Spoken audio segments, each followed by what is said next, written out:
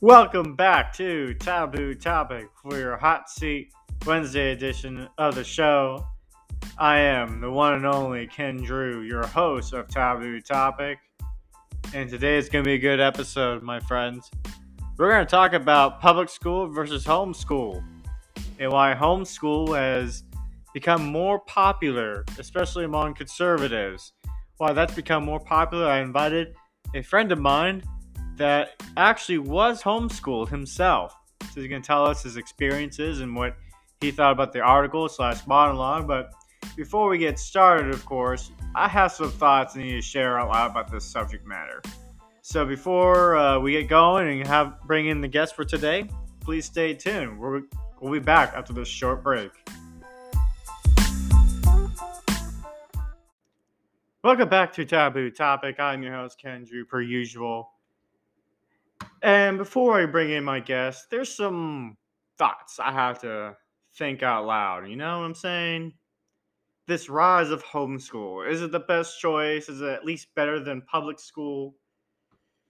Now, I have to, okay, there's a story to tell, actually, before I really dig into it. Because there was only a brief period in my life when I was homeschooled.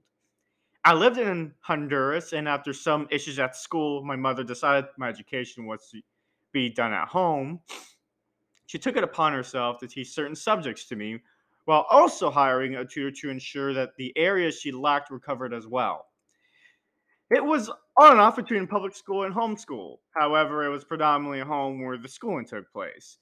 Here's the kicker. Little did I understand or know that by the time we moved back to the United States, she had given me more than a public school requires for first grade. Not to toot my own horn, but I was better off than most of my classmates. This experience, though brief, is relatable and one of the reasons homeschooling has become more popular.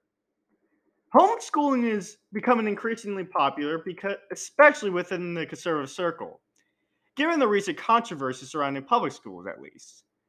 I consider myself a product of the public school system despite one broken year of being homeschooled. But homeschooling my children is on my radar too. Now, it's not to be mistaken, say that I am forever grateful. I really am grateful for the relationships God presented me with my time in public school, as well as the educational opportunities. There has been a shift, though. I can't even defend it anymore. I do not believe that we need to abolish the public school system or leave it for dead. That seems to be the new rhetoric coming out of a conservative voice. But parents do have every right to decide the kind of education their child should have, even if it means that homeschool becomes the new norm. I adamantly support school choice. There's no question about that. But there's some stigmas we have to really understand here. First and foremost, the history. Homeschooling is nothing new, neither in America nor globally. As a matter of fact, up until the 19th century, it was expected that parents would assume the position of giving their children basic education. Public school didn't even become mainstream until the end of the 19th century, with around 70%. Then by the end of the 1960s, about 90% of Americans from ages 5 to 17 attended public schools. The trend wouldn't change until the mid late 1980s when parents became concerned with the secularization of public schools, which the majority of them were predominantly religious institutions before the 21st century. In 1999, about 1.7% of children were homeschooled. Then by 2012, the number had increased to 3.4%, and as of 2021, 11%, 11% completely taken out of the state school system, K through 12, and are now homeschooled. Those who are not religious affiliated have become attracted to this option as well. So, what makes homeschool an attractive choice? Here are a few reasons to consider. The flexibility. Parents can decide what's best for their children, not but also themselves. Homeschoolers have modified schedules that are not under the restraints of state governments. They can have a couple hours to a few hours of instruction while having the rest of the day to commune with their families and community. Shit, I wish I had that. Social maturity. Despite the stigma, homeschooling parents make a concentrated effort to ensure their children are socialized. We all know the stigma. That's like a big stigma. That they're really socially awkward and immature. Now, there is data to suggest that homeschoolers are higher on social development rating scales than state educated kids. One study used the Vinland Adaptive Behavior Scale, a well tested diagnostic tool for measuring communication and daily living skills, and found that homeschooled children scored higher than public school students.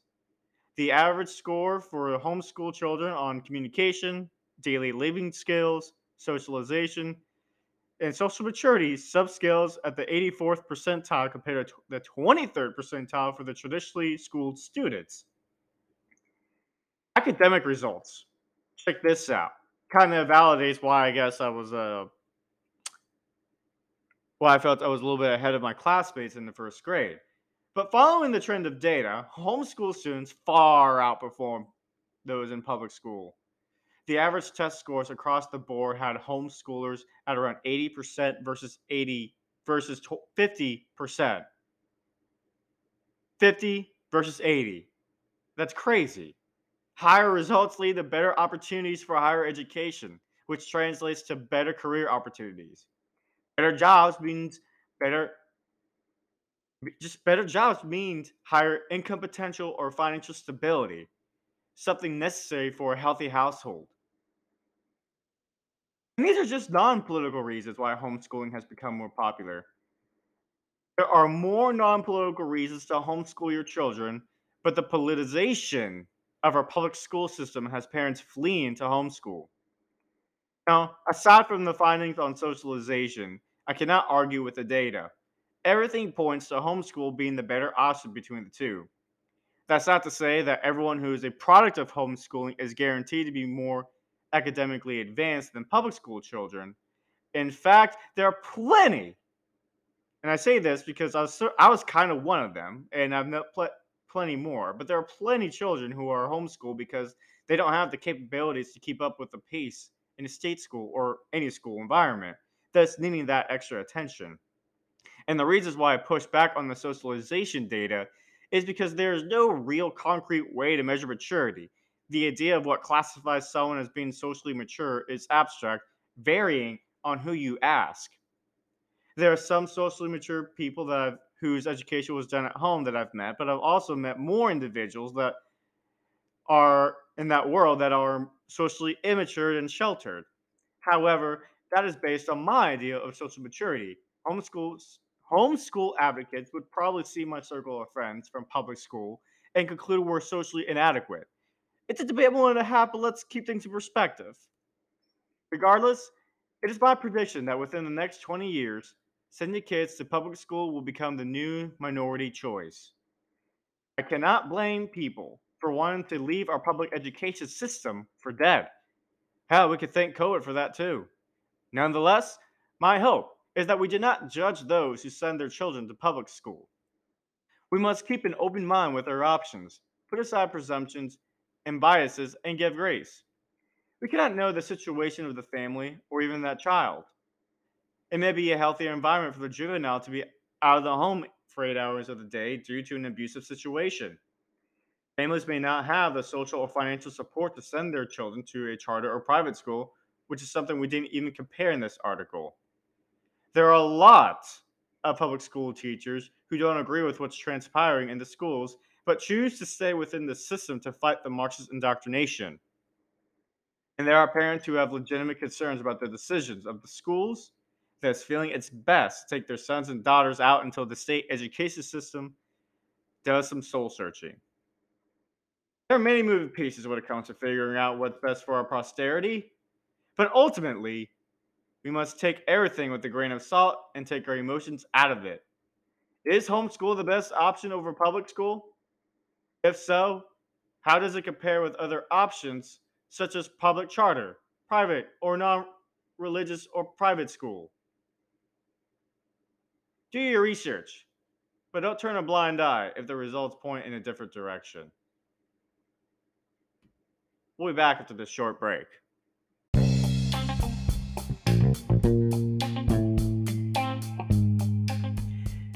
And now a word from my own sponsor, me. I know I just said my own. I just kind of gave it away right there. Isn't that coincidence? Now, this sponsor is just me. There's no money to be made off this. It's just me getting the word out. First and foremost, if you've ever wondered where the hell I get these monologues and everything like that, well, I'm glad you asked, because in reality, they're just my articles from my Substack newsletter. All right, in which you can just find that just by typing in the URL at kenjin296.substack.com. I repeat, kenjin296.substack.com. Spell the word engine, put the letter K in front of the word engine, then you get Kenjin, one word, 296.substack.com. And also, if you want to keep up to date when I post these articles and episodes for Taboo Topic, you can follow me on Instagram first and foremost. Just type in Kenjin_Express, Kenjin_Express. And then last but not least, you can also follow me on Facebook. Go to the search bar, type in Taboo Topic, look for the logo that says Honesty Equals Understanding.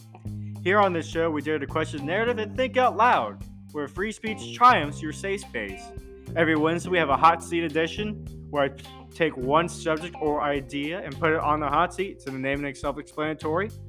I question and I am skeptical, or I just dig deeper and I do some research as far as why this topic and idea is so popular, or why it's becoming popular or becoming a trend.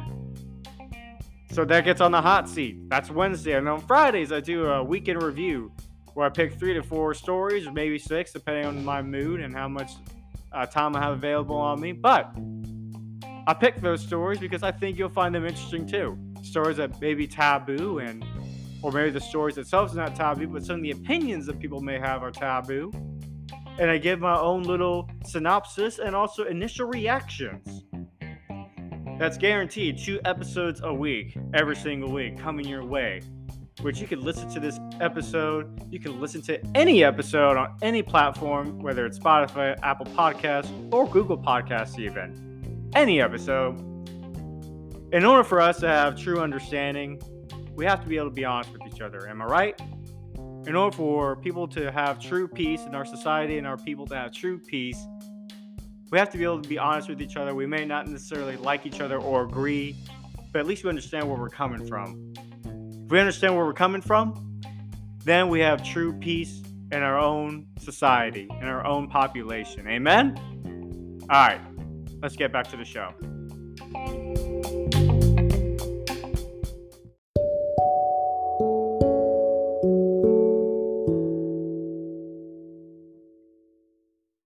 And welcome back to Taboo Topic. I'm your host, the usual Ken Drew. And here joining me right now, I have my guest of the hour. I met this guy actually about a couple weeks ago, and I met him onto the show. Devin, I'll let you go ahead and introduce yourself for the audience to know, I guess. Welcome to the show. So am I doing first and last name? It's up to you, man. All right. My name is Devin. I am a youth and worship pastor of sorts in the North Central Kentucky area. I am a graduate of Boyce College. I got a bachelor's of science in biblical studies, I think is how they say it, with a focus in worship and pastoral studies. So that is my heart. That is my passion, to not only lead the people of God in worship, but also to teach them. And I get to do that as a worship and youth guy. Go ahead and tell the audience how we became friends literally less than after 1 week. I think that's pretty interesting story to tell. I'll let you, since you're the extrovert between the two of us, I'll let you tell that story. Okay. All right. So me and Ken we both have a mutual friend who got married on January 1st. And so we were down in Prattville, Alabama. So with Ken being from Florida and me being from Kentucky, like this is the middle of nowhere for us. Prattville is decently big, but it's not that big. But so I get there. I've driven for 8 hours through terrible Nashville traffic. I'm really exhausted, and like I'm realizing now that I'm going to be sharing a room with someone who I have no idea who they are. So I come in and I did you like not have a lot of sleep the night before? I think that's what it was, right? Because you got in like 3 a.m. Uh, I want to say so. Yeah, because I ended up trying to do an all-nighter, and I realized it was Yeah. a dumb idea on my part. And I thought I was like, oh, I'll catch up sleep, no problem on the flights. But the thing is, the flights were so short, and I think the first flight, as a matter of fact, was actually very. The space between my knees and the seat in front of me, there was very little space. Yeah. So even if I like crossed my legs, like I had to like scrunch up closer to my chest just to accomplish that feat. It was very uncomfortable. So I was very exhausted. And I was gonna take a nap, but ended up focusing on writing another article at the time. And I think that's when you caught me. No, I think Yeah. You were writing the article. Either that or you were just sleeping or something. I was But right in the middle of writing an article. I had not yeah, slept at that point still. yeah, yeah. so so I walk in. Ken has got the curtains mostly pulled. So he's just sitting there in the dark with like just a little bit of light coming in. And I mean, he kind of looked like a vampire at that point because you were so sleep deprived.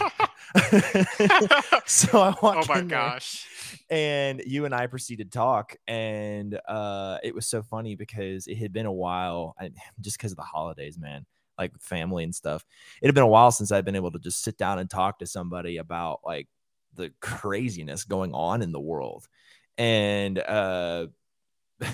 yeah, but that's where we hit it off. And we talked about your podcast, talked about a bunch of other stuff, just telling, great stories and things like that. And yeah, The first and conversation was about Spider-Man. That's how we hit it it's off, true. really. That's true. That's really true.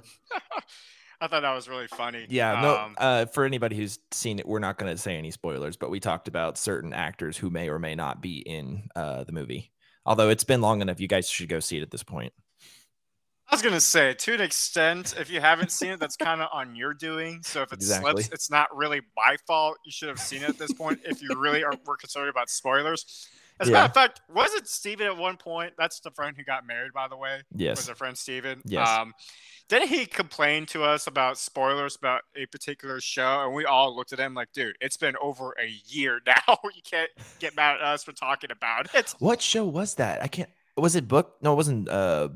It wasn't. It No, wasn't Mandalorian. I don't think it was Mandalorian. Was it Mandalorian? No, I think it was a Marvel show. It was like one of the Marvel Oh, shows. we were talking about the political stuff that's in Falcon and the Winter Soldier. Oh because yeah, that's because right. I mentioned the part where John. I'm still convinced because of the blood splatter and stuff, but I'm convinced that John cut that guy's head off in front of all those people on live, like live stream or whatever, from those people who are live streaming him. And Right. just like I said, that my favorite part of the whole show was after that, the fight scene between him and Sam and Bucky. And just the cool part about it was, I think if I remember correctly, the music that played was the music that played at the end of Civil War when Iron Man says that shield doesn't belong to you, and he drops the shield or whatever.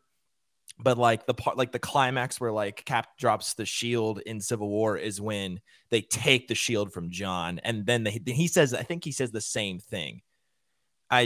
All of the I don't Marvel fans remember. that listen to your podcast are going to fact check me, and they're going to be like, "This dude has no idea what he's talking about." But, Probably. But but Steven was not happy that we were talking yeah, about it. we're talking about. He's like, dudes, why are you spoiling it for me? It's been out for a year, man. Yeah, 1 year Come is plenty on, of time. So I'll should have already seen give it. the Marvel and Spider-Man fans some grace if they get upset with us. Like I understand, like it hasn't been too long yet, but it's been almost.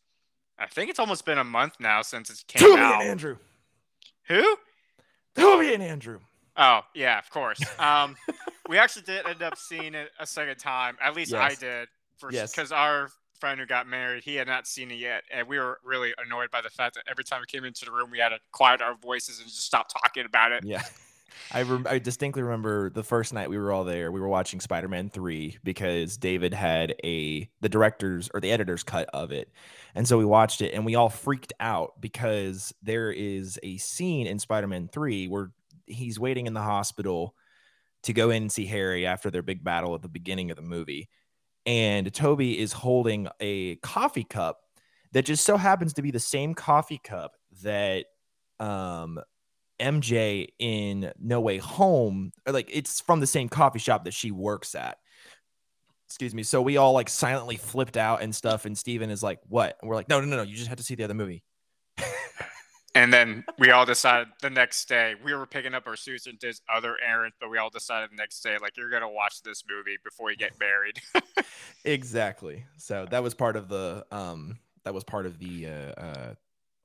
just everything that led up to the bachelor party that we ended up having, which ended up just us being playing until what, it was like 2 a.m. on Halo. Probably, I want to Yeah. say I Yeah. had. I don't think I think I may have gotten like a few kills here and there, but for the most part, like y'all are the ones that actually knew what you were doing. We also just all giggled at you because you were, having a good old time. Oh yeah, that's right. I had a little alcohol in my system at that point too. You were slightly buzzed, and so you were like, "I'm just slightly buzzed."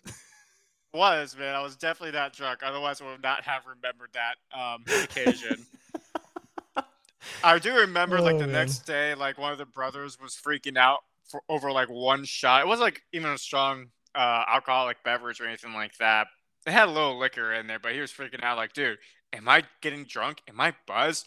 And his and Steven's sister and I were all telling him like, dude, no, you're way overthinking this right You're now. way overthinking it. I've You're never touched alcohol in my life, but it was just really funny just to see everybody else have semi-existential crises over it. yeah. So how have you been otherwise since the wedding? I've been good. I've been good. I have been trying to get back into the swing of things at church. We're going, so I'm going out for the first time with the youth group this Friday. We're all loading into like a bus, and we're going to one of those big like multiplex things, and um we're playing laser tag, bowling. There's going to be like billiards and stuff there. It's going to be fun.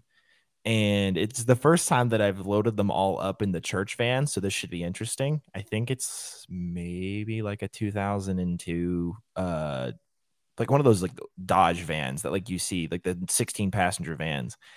We got it repaired. I mean, the thing runs smoothly. It's just it's my first time taking them anywhere, and so I'm a little nervous about that, but I'm also really really excited to take them. They're all excited because yeah, it's been a while since they've had a youth guy at my church that did stuff like that. Um, with Oh, look at with you kids and go. stuff. So, but I'm excited to kind of have a lot of those firsts with them and such. And so, Well, I'm yeah. good. How Good you for you, been? man. I've been pretty good. I just got back from another wedding actually in Oh San my goodness. Antonio.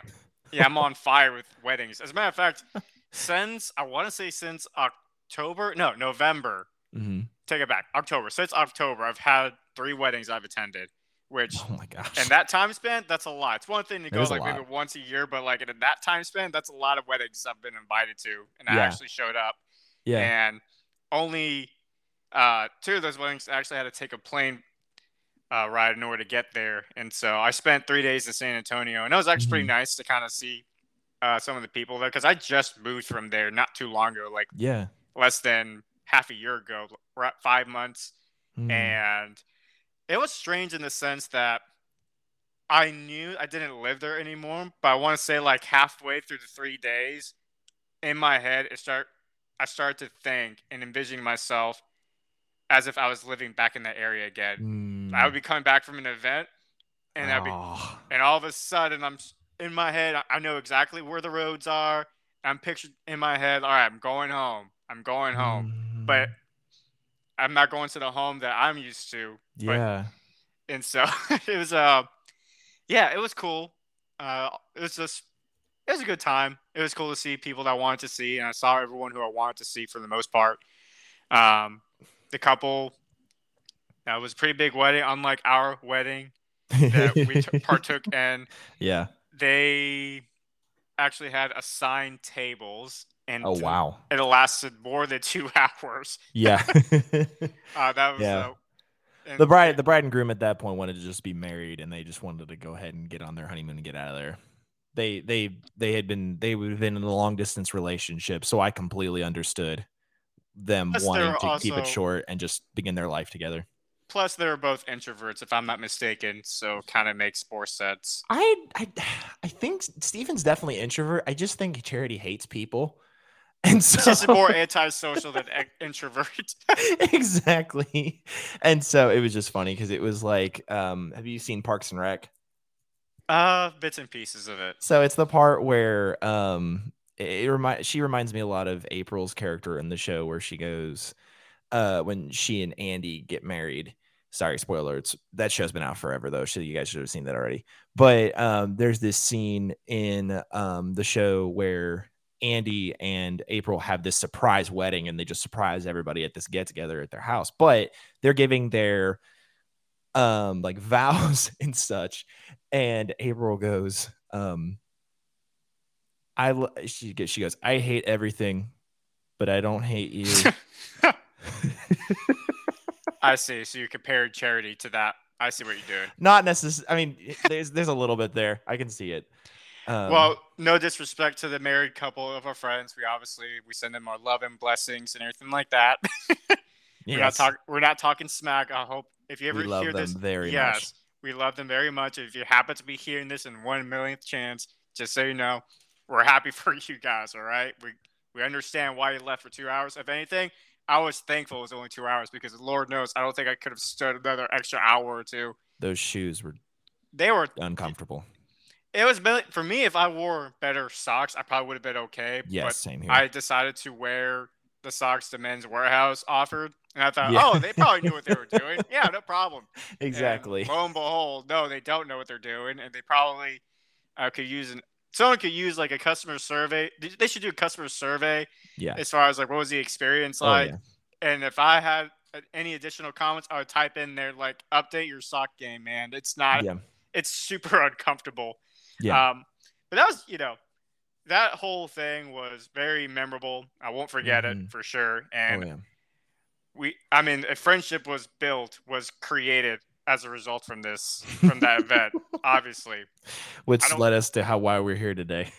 Yes, and actually, one of those conversations one of the first conversations we had was about how I went to public school and you were homeschooled Mm-hmm. growing up, and And how so you couldn't? Didn't you say you couldn't tell, or you could tell? I couldn't remember. When I first met you, my initial thoughts I couldn't tell necessarily, and then Yeah. when I got to know you a little bit better, it kind of came out. I was like, all right, I see it now. No disrespect to Yeah. homeschoolers, because like I said, I mean, I think when we had the conversation, at least a vast majority of my friends in San Antonio at this point, the ones that I saw, with the exception of one or two people, they Mm-hmm. were all, well, actually three people, because the groom Yeah. was not homeschooled either. But with the exception of those three people, everyone else in that community were homeschooled. That's like my friend group. And There you I would go. have never thought, if you would have asked me like 5, 6 years ago, or even just a few years ago, if that was going to be the case, I would have laughed in your face, because my initial thoughts about homeschoolers was very different back Oh then than it yeah, is I'm now. sure. Which actually, let's just get into it, shall we? Like, Mm-hmm. I'm Yeah. sure you read the monologue, you heard the Yeah. monologue, and everything like that. So, Yeah. what were your initial thoughts about the monologue? What are the things that stood out to you?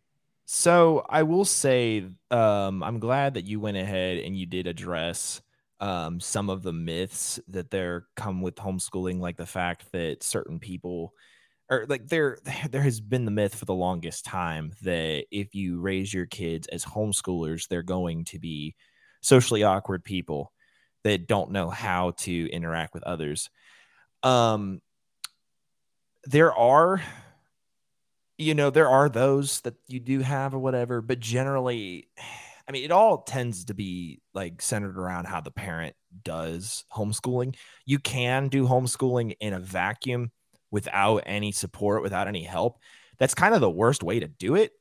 But um, you have more socially adept individuals that come out of homeschooling when they not only have that time at home, but they also have like co-ops and things like that. And one of the best things about homeschooling now is that there's a lot of resources and community growing in um in that area. Like you have more and more opportunities for students to interact with others outside the home. And especially when you've got Christian homeschoolers, because you also have church and things like that as well. Um, but yeah. And what was the other thing? Sorry, I've got it pulled up right here. I'm trying to, let's see, because I listened to it last night right before I kind of went to bed. So I kind of have some general thoughts. That was the main thing that stuck out to me, though, was the fact that you were very, very, um, that you sought to put that to rest about the whole social maturity thing. Yeah, I definitely wanted to be fair, even though I have my own background in public school and everything like that, and I know the people who have probably no interaction with homeschoolers really, or very little interaction. They Yeah. probably have that stereotype or that stigma they carry Hmm. with uh, as far as homeschool. Whenever you hear the word homeschool, and so I wanted to at least be fair and represent my friends that I've met over the years that are homeschooled, which I obviously in the article I mentioned also, like, I have definitely met probably more socially immature homeschoolers, but Yeah. also I wanted to I also want to put into context as well, as far as just the idea of what constitutes someone socially mature varies depending on who you ask. Oh yeah. Oh yeah. Because like I said, I'm sure there's homeschoolers that will look at me and think I'm socially awkward, and I know a strong portion of the public school products out there would probably look at homeschoolers and think y'all are socially awkward as well. But Yes. I really do think it's a case by case basis at this point. Yeah. Um, And it also comes down to whether or not the person you're asking thinks that quote unquote social maturity is being exposed to just like the junk and stuff out there. Not necessarily like the indoctrination and stuff you talk about in your article, but more so um, just like the perversion and stuff that can sometimes be in a public school environment. I that's had, something I thought about, as far yeah, as what someone may constitute as socially mature would be yeah, more cultured, probably, is what they're thinking. Because exactly. I'm sure I remember when I first started meeting up all these homeschoolers at San Antonio and everything like that, I would make a lot of pop culture references that they didn't get. And that kind of made it hard, but it made it a little bit harder for me to connect with them too. Yeah. And for me, it was just how I grew up. I didn't think there was anything wrong with the show. But when I Oh hear yeah. their parents, kind of censored them from watching that stuff, it blew my mind. Like, oh my gosh, you're missing out, man. How come you've Yeah. never seen Waterboy? Oh my gosh, come on. But it's weird that I Yeah. say that as I've gotten older and I've rewatched some of those like movies and TV shows and everything like that. Not that I would have done the same, but I definitely understand where they're coming from Hmm. now, as opposed to maybe 5, 6 years ago, Exactly. or just even a couple of years ago. Even I Yeah. understand why they took that precaution at the time. But Hmm. um, speaking of which, let's talk about your homeschool experience Yeah. overall. What did you like about it? Not like about it? I'll let you talk. All right. So, um, now this is not the homeschool experience of every single kid. Obviously, one of the best things about homeschooling is that you can personalize a kid's education to their needs. Um, my mother was very great about this. Um, now when I was about I think I was finishing up kindergarten. I don't even remember all the details about when I got pulled out of private school, but I attended private school for my preschool years, and then I think for most of my kindergarten year. Um, I thought I remembered graduating from kindergarten, but my mom, I think I've talked to her recently, and she said that they pulled me out halfway through to homeschool us. Mom woke up in the middle of the night, told my dad, she's like, I think we're supposed to homeschool.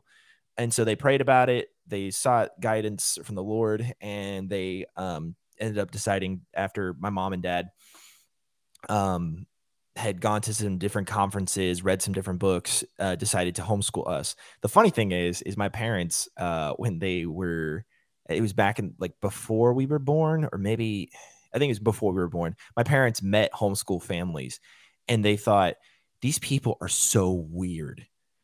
We are never going to homeschool our kids. Part of it also to do with the fact that they met some very legalistic homeschool parents, and that's a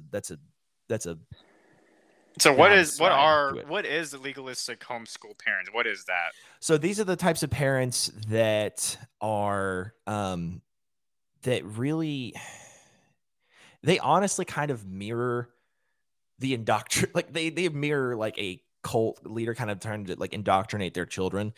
So they never let their kids make any mistakes. They never let their kids get exposed to other ideologies, whether that be through movies or music or television.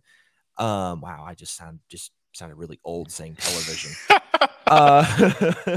But they never let themselves or they never let their kids ever ask any questions as far as like that kind of stuff is concerned. My I parents were see. not that way.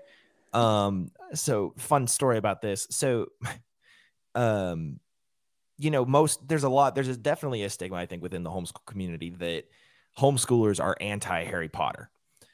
And Yes, I've definitely heard of that. that's generally true, because there is magic and witchcraft, but then you look at them and you go, Chronicles of Narnia, Lord of the Yeah, or Rings, Star Wars. or well, yeah, well, those parents would also, I guess, would sometimes be against Star Wars as well.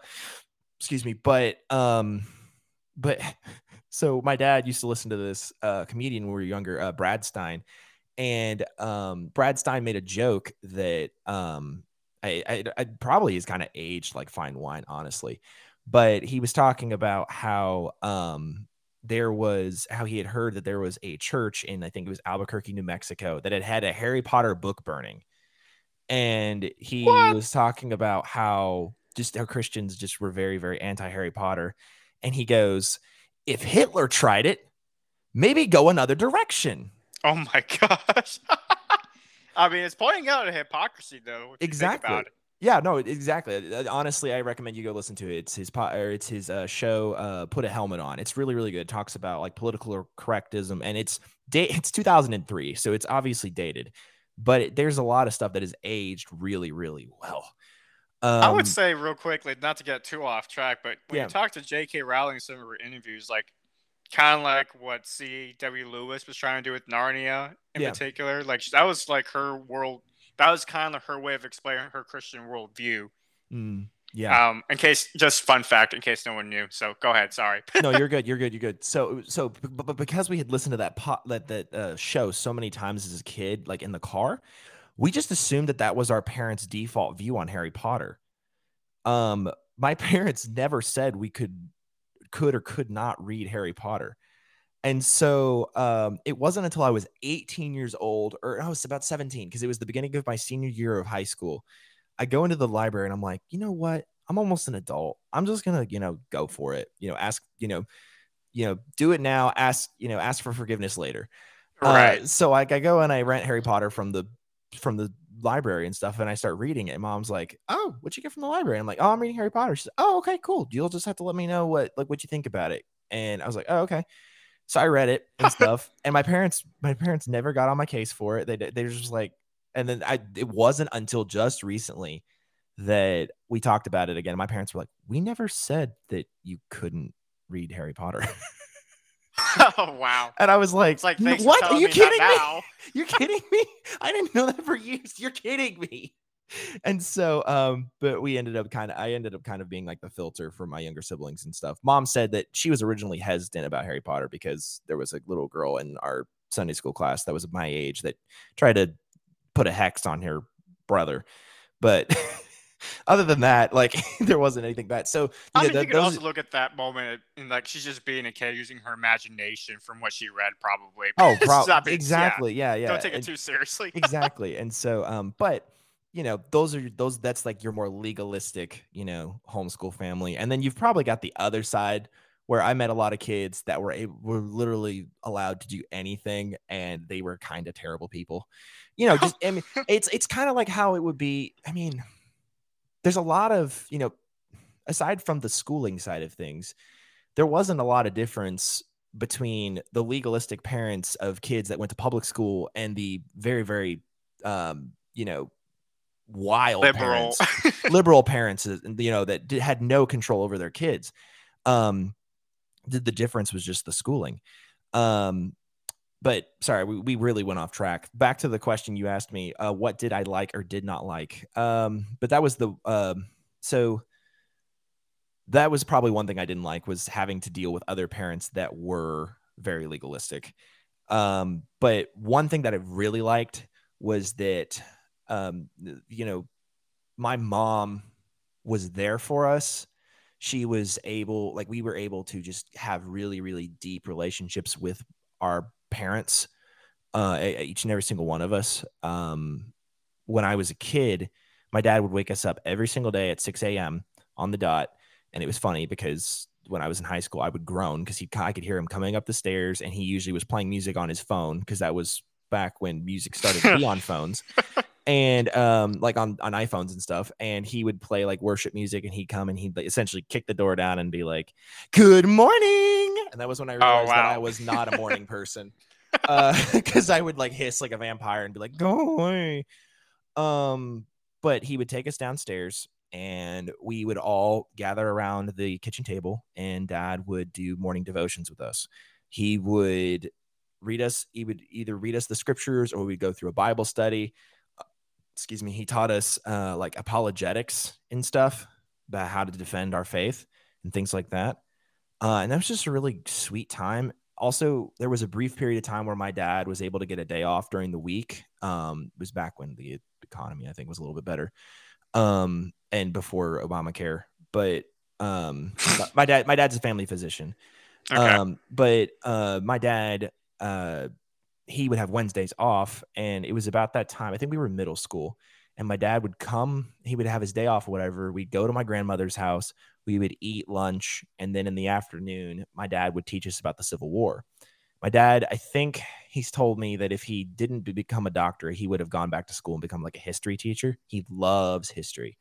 And so it was super cool because, especially when we did American history and Civil War stuff, we would sit down, he'd read us the books and stuff. And then we would sit down and watch the Ken Burns Civil War documentary that was put out by PBS. By the way, if any of y'all are interested in the Civil War, that is the documentary to watch. It is so cool because as they're explaining the story, they will have dramatic readings of letters and correspondence done by the soldiers and generals and civilians about the war. And it is so cool, especially for understanding that period of history. They even go back, I think, maybe about 5 years before the Civil War, just to kind of everything that led up to it. But my dad would do that with us. My mom would read us books in the afternoons, probably up until we were in probably the end of my middle school time. My mom would read us books in the afternoon. We read different like Johnny Tremaine and just these really, really good classics, and just different books about different eras, different time periods. I mean, some of my favorite books, and I honestly want to go back and read them, but just I think probably my love of reading and my love of story came from those times. Another really awesome thing about like the personalization and just how we were able to just, because this is something you mentioned in your article, but the flexibility that homeschooling brings. So my grandmother was a English teacher for about 40 years, not 40, probably about 30 something years in the public school system. And she taught everything from ESL to lit to all sorts of things. But when I was in end of my middle school time, or in a time in middle school and then in high school, my grandmother would have me, my brother Corbin, and our two best friends at the time over to her house on Tuesday mornings to have English class. And she would teach us English class. My favorite probably that we did was English lit, because we got to read like Wuthering Heights, Frankenstein, Um, I think Frankenstein is English lit. It's terrible if I don't remember that. No worries. And Shakespeare, Beowulf, like we read sections of Beowulf, different stuff like that, and then we would just discuss them. When we did American lit, we did the adventure. I think we did the Adventures of Huckleberry Finn and Uncle Tom's Cabin and different books like that. And it was powerful. I mean, we got to read some of these incredible stories and just to discuss them and with my grandmother. And that has given me such a deep and incredible connection to my grandmother. And it taught me the importance. I mean, church taught me the importance of this too, but it taught me the importance of listening to the older generations and just sitting under them and listening to their wisdom and learning from them and being willing and humble enough to learn from them. Um, Yeah, that's something you don't really see much of these days. If anything, our generation and the younger generation attacks the older generations. oh That's more yeah. common, Oh my gosh. I know we make jokes about it, like, okay, boomer and stuff like that. right? But and even like how, I mean, I'm a 1997 kid. So like I'm right on the cusp. Like, you're a millennial, but like there's a lot of my mannerisms and stuff, especially being a youth minister to Gen Zers, like true Gen Zers. I feel like I'm a millennial sometimes. In the words of one of my favorite YouTubers currently, Jakerton, he's like, I'm 26 years old, and apparently on the internet that makes me a boomer. Like, I'm 24 years old and I feel like a boomer most days because of just what everything going on with Gen Z and things like that. But I mean, if you think about it, a lot of the stuff, like we did not. There's a bunch of 5-year-olds that'll walk around and I'll see them on iPads. We definitely did not have iPads oh when we were no. 5 years old. As a matter of Oh fact, no. As a matter of fact, our parents probably told you too, but my parents definitely told me don't get too close to the TV or that'll hurt your eyes. And now we have these 5-year-olds that have these screens right up to their face to entertainment. So Yeah. um, there's a big, yeah, I definitely feel old and like a boomer, and so if they call me a boomer, it's like, well, I understand why, I guess, Yeah. because there's such a technology's vastly advanced in just the short Mhm. time span that we've had. But um what you may call it, but all that stuff that you mentioned as far as flexibility and stuff, I mean, it really can be beneficial for not only people who maybe more maybe learn at a faster pace, but also at a Yeah. slower pace, Oh yeah. and it gives them that individual time that they need that they Exactly. probably wouldn't get from a, at least definitely not a public school setting. I can't say private school or charter school because I didn't even get into it for my this episode in the article, but Yeah. at least compared to a public school setting where you have classrooms depending on state where they'll allow like 30 students in one class, and Yeah. to ask one human being to teach and personalize their what they need to 30 students in just a 45-minute span Yeah. is practically impossible. Oh yeah. Oh yeah. Um I think knowing, you know, talking to my grandmother about this, I'm also like, my pastor's wife is involved with special ed and stuff like that. And my girlfriend, she is um, she's also a public school teacher, and there's a lot of things that it's limiting in being a public school teacher. By the way, all the people I just mentioned, they're all saints. Like, they're just incredible people. And there's some of the ones out there that actually care about their job. That's one negative thing that I've heard so much from my friends who went to public school, is that there were some teachers that just, I mean, my girlfriend just told me yesterday, like, a story about her geography teacher was like a coach, came to their school, whatever, and he would come in, he'd kick up his feet, put them on the desk, and say, "I'm not here to teach geography. I'm here to coach da da da da da sport." I can't remember what it was. And then they would just sit Oh there and my do gosh. nothing for the entire period. So she didn't really learn geography because of her geography teacher.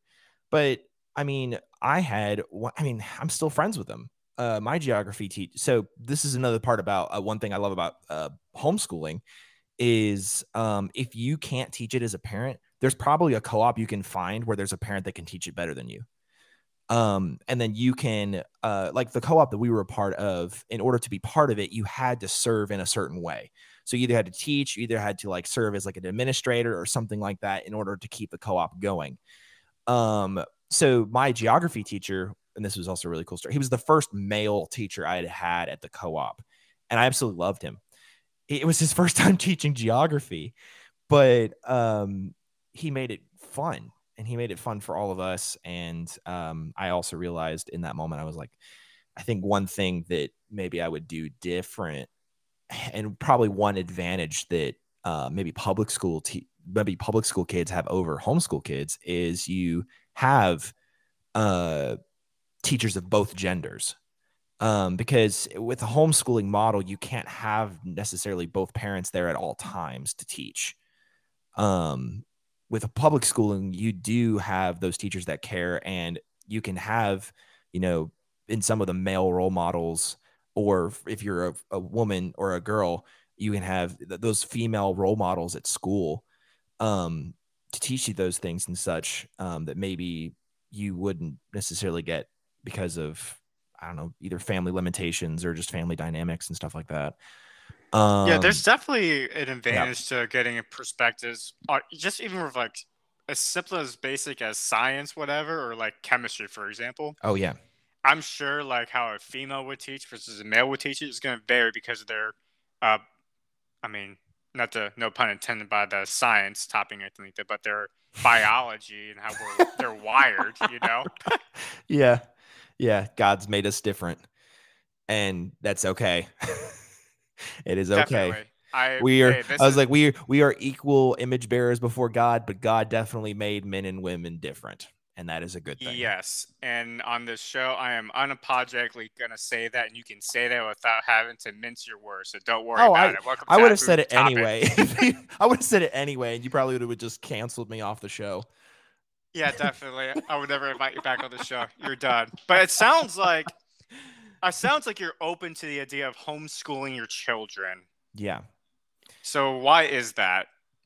Um, so I'm going to, so as a minister of the gospel of Jesus Christ, the scriptures are my ultimate, um, not only my ultimate standard, but my ultimate source of truth. And there is a very, very helpful verse in Proverbs 22:6, and it says, train up a child in the way he should go. Even when he is old, he will not depart from it. So that verse, I it's been used a lot within the homeschool community, but I take that verse specifically to mean just to talk about the importance of raising your children and having such an intimate involvement in their education. Um, I understand that there are some parents out there, and I would be open to the idea of homeschooling my kids, but if I have to send my kids to public school, I'm okay with that. I just want there to be, um, I want to be involved. Like, I don't want to be a backseat or a backseat driver, or not a backseat driver, just a passenger in my kids' education. Whether I have, all sons or all daughters or a mix of both, I want to be there for them to teach them not only the scriptures, but also to be able to have them to ask questions. I think one thing that I love about homeschooling, and that I want from my kids, is to not treat them like they're idiots. I Okay. that sounds kind of harsh or whatever, but I feel like, especially within today's culture, I mean, if you look at children's media and you look at stuff when we were kids, I watched like Cyber Chase, and I watched stuff like Jimmy Neutron, and I watched stuff like Phineas and Ferb. But now, even when I was like a teenager and stuff, there was shows that were coming out that are so dumb. I'm sorry. I'm They not dumb gonna down the humor. Oh my gosh, I'm sorry. I'm not going to let my kids sit there and watch Coco Melon or whatever is on YouTube for 3 hours straight. I'm going to read my kid a story. I'm going to play with them. I'm going to, when they're like little. And then when they're like a teenager and stuff, or not teenager, but like, elementary school and stuff like that, I'm going to continue to play with them, continue to talk to them, continue to, to talk to them like they're not an intellectually inferior person to me. I feel like there's so much talking down to kids that happens these days. Kids understand a lot more than we give them credit for. I'm learning this so much right now as a youth minister. I mean, I don't talk down to my kids. I try to talk to them on like a level that I feel like I know I try to treat them like they are an intellectual equal with me. And if they have questions, I'm willing to go back and, walk with them through it, like the stuff they don't understand. And I love watching kids learn. I think it's probably one of my favorite roles about the church that I'm at is I get to teach them and stuff. But I digress, going off on like a different tangent and stuff. But there's another scripture I want to read, and this is this is very, very biblical. And if you have any, Jewish listeners, this is probably very familiar to them. But this is Deuteronomy 6:4-9, and it says, "Hear, O Israel, the Lord our God, the Lord is one. You shall love the Lord your God with all your heart, with all your soul, and with all your might. And these words that I command you today shall be on your heart. You shall teach them diligently to your children, and shall talk of them when you sit in your house, and when you walk by the way, and when you lie down, and when you rise. You shall bind them as a sign on your hand, and they shall be as frontlets between your eyes. You shall write them on the doorposts of your house and on your gates." There's a very, very clear picture right there in that scripture passage about what it looks like to teach your kids to Gonna say be. that last part about the writing on the wall or on the doorstep. I just went back to the time where Moses was trying to leave his people out of Egypt, and he told them like, "Hey, before tonight, make sure you put Mm, the lamb of the blood, on top of your doorstep, so God's spirit won't go in your house or whatever." And yeah. um, those who didn't do it, aka most of the Egyptians, if not all of them, probably, Mm, uh, they felt God's wrath. But I think it's also metaphoric in a sense. If we do not do that for our posterity, they will be led into a life that is not only emotionally destructive, but also intellectually destructive as well. And yeah. they'll be susceptible to falling for really anything, which, Yeah. if you don't stand for anything, you're going to fall for everything. Yeah. If you don't stand for something, you will fall for anything. It's really funny. I heard that quote, and it wasn't from its original source. It was from the Christian rock band Thousand Foot Crutch. They put it in one of their in one of their albums or whatever. And like Trevor McNevin's just sitting there. He's on the track. He's like, "If you don't stand for something, then you'll fall for anything." Just know that. So like every Oh, time I wow. hear that quote, that's how I hear it in my brain. But I think also the very just important like thrust and application of the passage is just how um not only like we teach the truth to ourselves, but also we teach it diligently to our children. And Yeah. when we talk about it as we sit in the house, when we walk by the way, when we lie down, when we rise, like this is a picture of a parent that is intimately involved in their kid's life. So I think if the Lord wills, and if I am financially able, when I have kids to homeschool them, then that is the picture that I'd want. I want learning to not be a taboo thing. To not, stifle a child's curiosity because it doesn't fit with a lesson plan, or because it doesn't, or because we don't have time. Right. Um, So something I have to interrupt here because no, you're good. something you said, I was surprised. It caught me off guard. The idea of you potentially open of sending your kids to public school. I was not expecting that, to be honest. Yeah. So, really quickly, I just want to get into the stereotypes a little bit. We Yeah, can yeah, go back and forth yeah, here. Um, let's start from your stereotypes about public school yeah. students. What stigmas do you carry or you had to work through as you get met more people from the public school world? This is such a loaded question because there's so much growth that has happened since I was like in um high school and stuff. When I was in not only an ignorant but also an arrogant little punk, I thought that homeschooling was superior in every way, and that the education system was just failing in general. Kids in public school.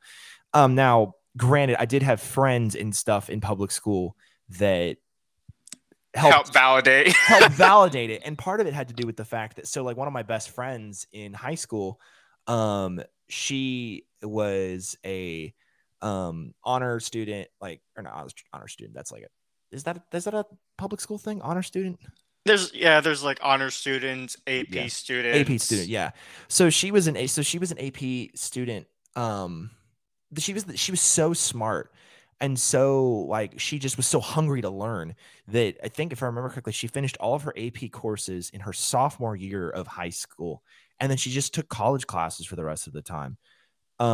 Because her public school wouldn't allow her to go any farther, or they wouldn't allow her to advance any farther. They had nothing else to teach her, so they would try to hold her back with other people. And she's like, "No, you can't hold me." I mean, her parents were rightfully frustrated. Um, I mean, my girlfriend, she graduated high school with an associate's degree. And so when she went in to get her bachelor's, she was already like a year, which with an associate's 2 years, right? So she was already 2 years 2 ahead. years. She was 2 years ahead of everybody else. And part of that was because, she excelled a lot farther than anybody else in the grade and stuff. And then like I'm trying to think of other stereotypes. Generally, Don't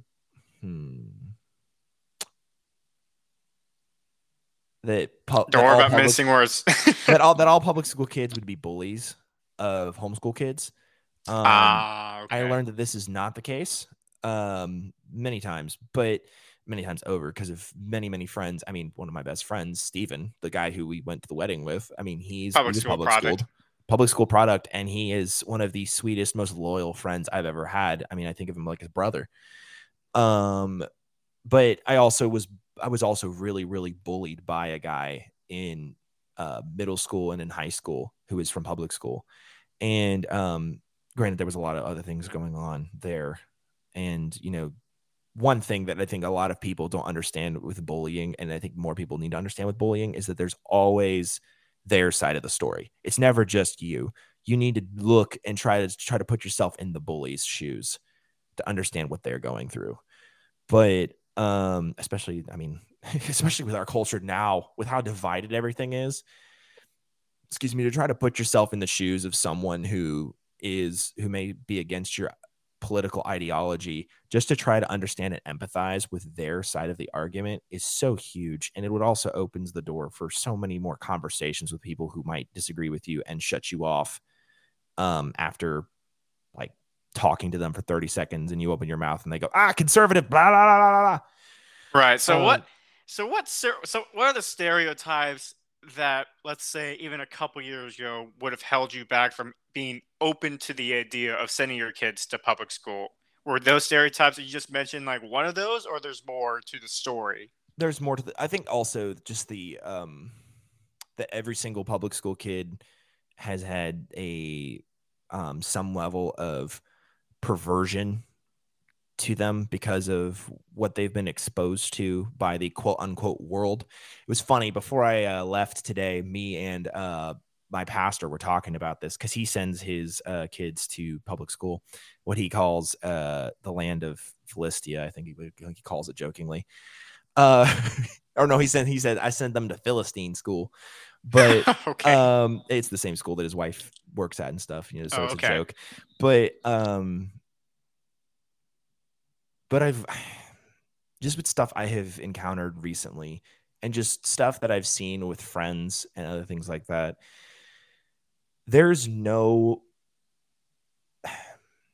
if parents are pulling their kids out of school to get them away from perversion and get them away from the disgustingness and filth of just overly sexualized culture and filthy language and stuff like that as well. There's no escape from it now. With the internet, it's one click away.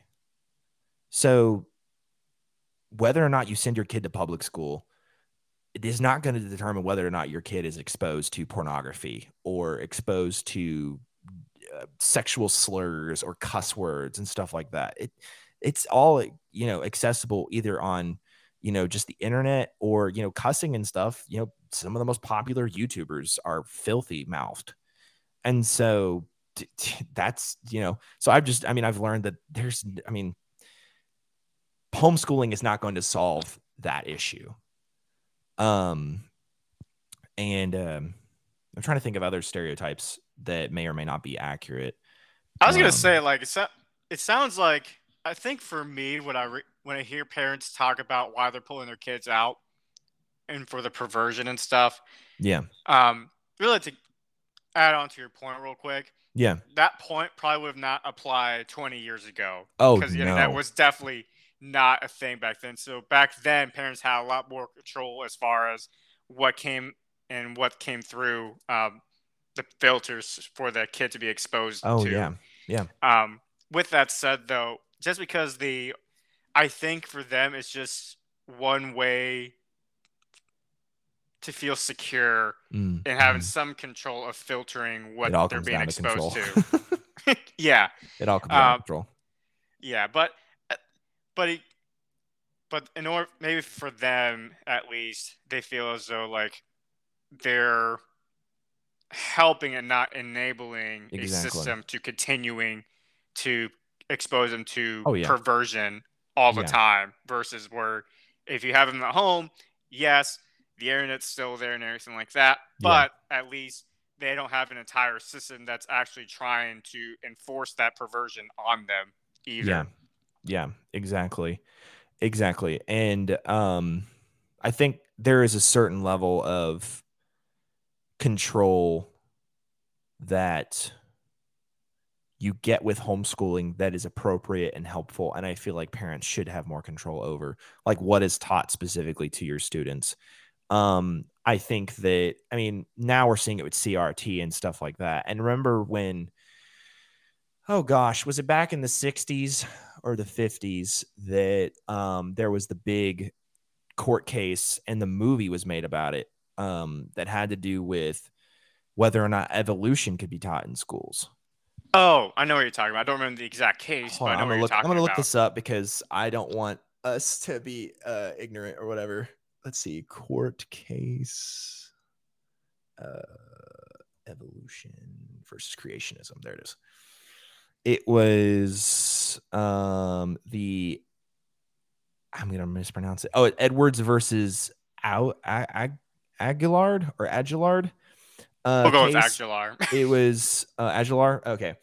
Uh, well, apparently this one was in 1987, so I'm completely off. And homeschooling a public school student can't figure out how to pronounce what word. No, okay, no. Sorry, I'm pretty sure the first one. Let's see, Aguilar, Webster. It was the first one was in 1968, and it was Epperson versus Arkansas, and I'm pretty sure it was the. And I don't know if it was that one specifically, but there's one specifically. It was called the Monkey Trials. That's what it was called. I remember that. Yeah, For and sure. so like that was the big, that was the big debate, and all that was whether or not this should be taught in public schools. And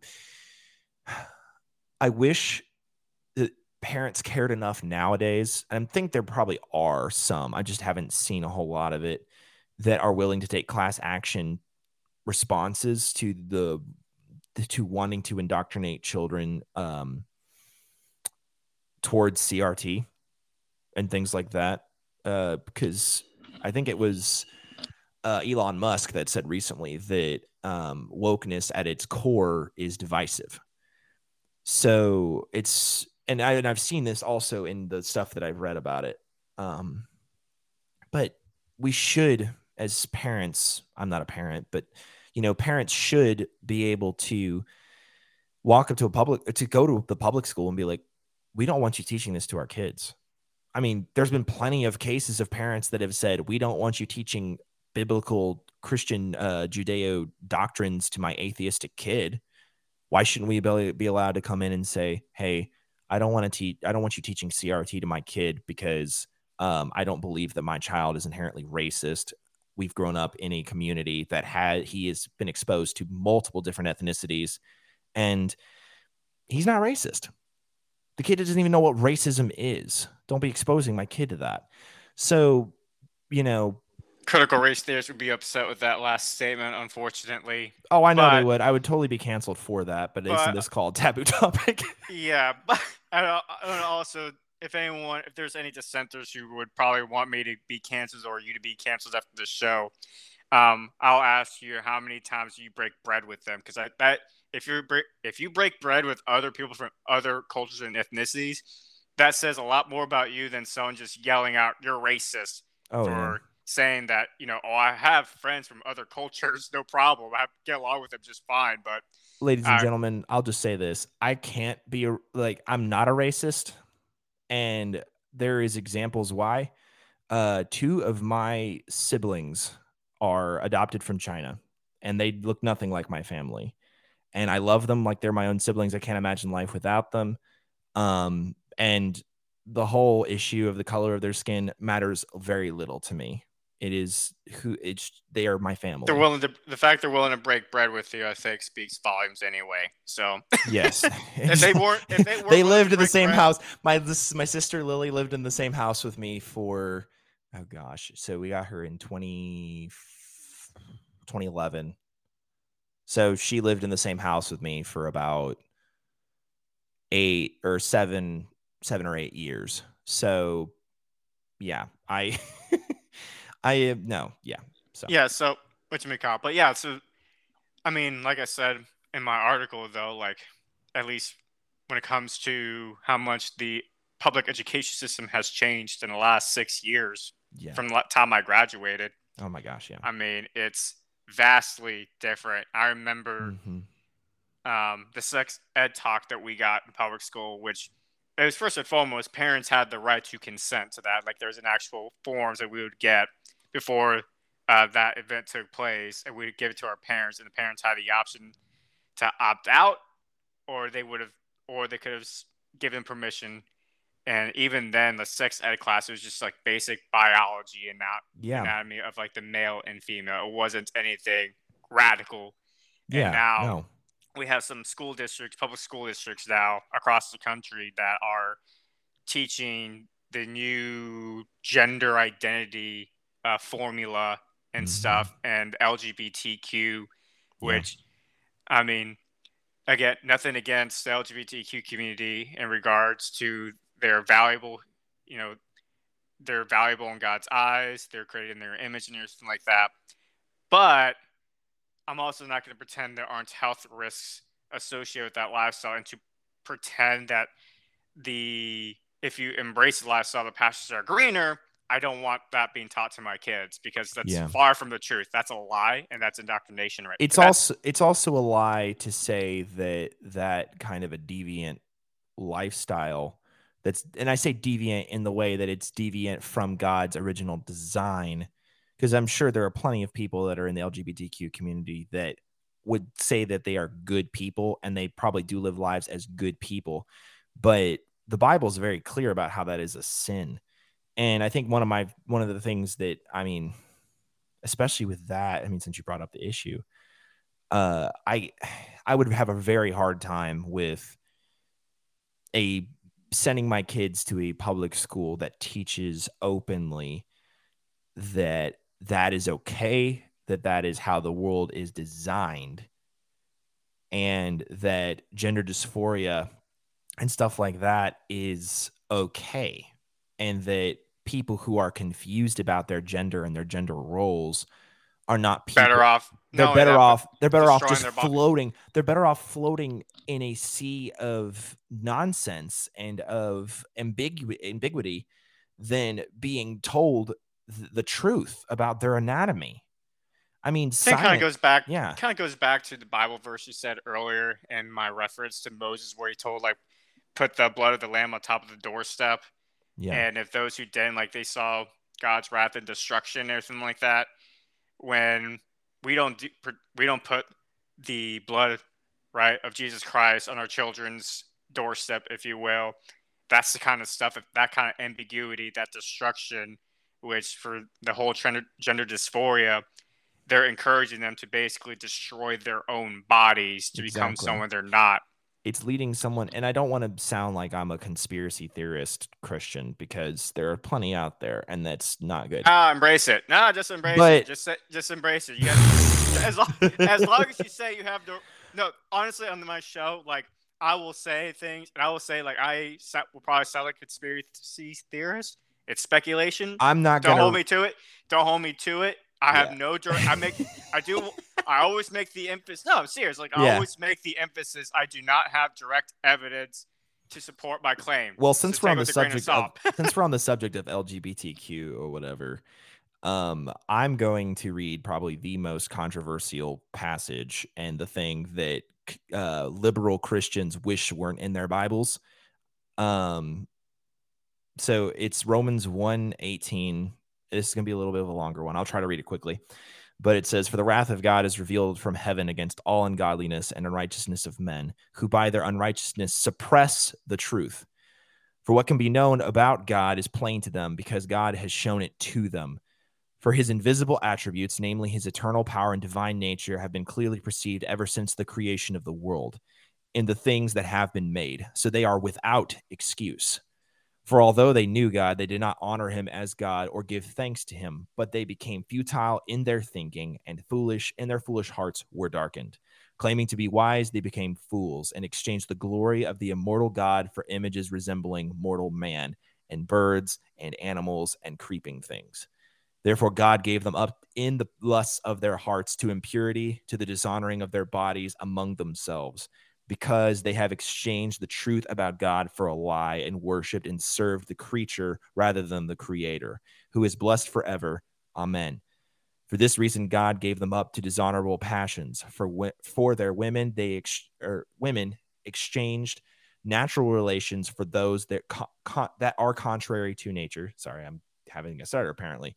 And the men likewise gave up natural relations with women, and were consumed with passion for one another, men committing shameless acts with men, and receiving in themselves the due penalty for their error. And since they did not see it fit to acknowledge God, God gave them up to a debased mind to do what ought not be done. They were filled with all manner of unrighteousness, evil, covetousness, malice. They were full of envy, murder, strife, deceit, maliciousness. They are gossips, slanderers, haters of God, insolent, haughty, boastful, inventors of evil, disobedient to parents, foolish, faithless, heartless, ruthless. Though they know God's righteous decree that those who practice such things deserve to die, they not only do them, but give approval to those who practice them." That's Second Timothy or First Timothy. That is Romans That was 1:18 Romans. through I know there's 32. a verse in Timothy Oh, I that can read it says for you. Hold on, let me no, go get it. no, we got it. It's all good. No, I get it though. I mean, Yeah, but just for that reason though, like I completely understand why especially Christian parents who probably wouldn't have cared so much about their sending their kids to public school, why yeah, now they're being concerned about the direction the public school system is going. yeah, And it's a shame because about a few years ago, I would have been a strong advocate to like, no, send your kid to public school. I had a great experience. exactly. It was one of those, I had a lot of pride in the fact that I came from public school. And at this point in Mhm. my life, to kind of revert back to the stereotypes, Yeah, I was starting to finally break away from my own stigmas I had about homeschoolers in yeah, general. And so I would still advocate for public school despite me being more understanding, having more nuance to homeschoolers as a mhm. whole. But now, I guess, joke's on me now, and I kind of feel dumb occasionally when I think back to my younger self, and because I was like, man, I was so naive what was going on. Yeah, Because obviously, I'm not a parent first and foremost. Neither one of us are yeah. parents, by the Neither way. one of us are parents. Yeah, we're just talking hypothetical when we talk about our children. All right, but And I'm far from an expert on homeschooling. I just have been I'm a homeschool alum. who has a very intimate experience with the knowledge or with the subject matter at hand.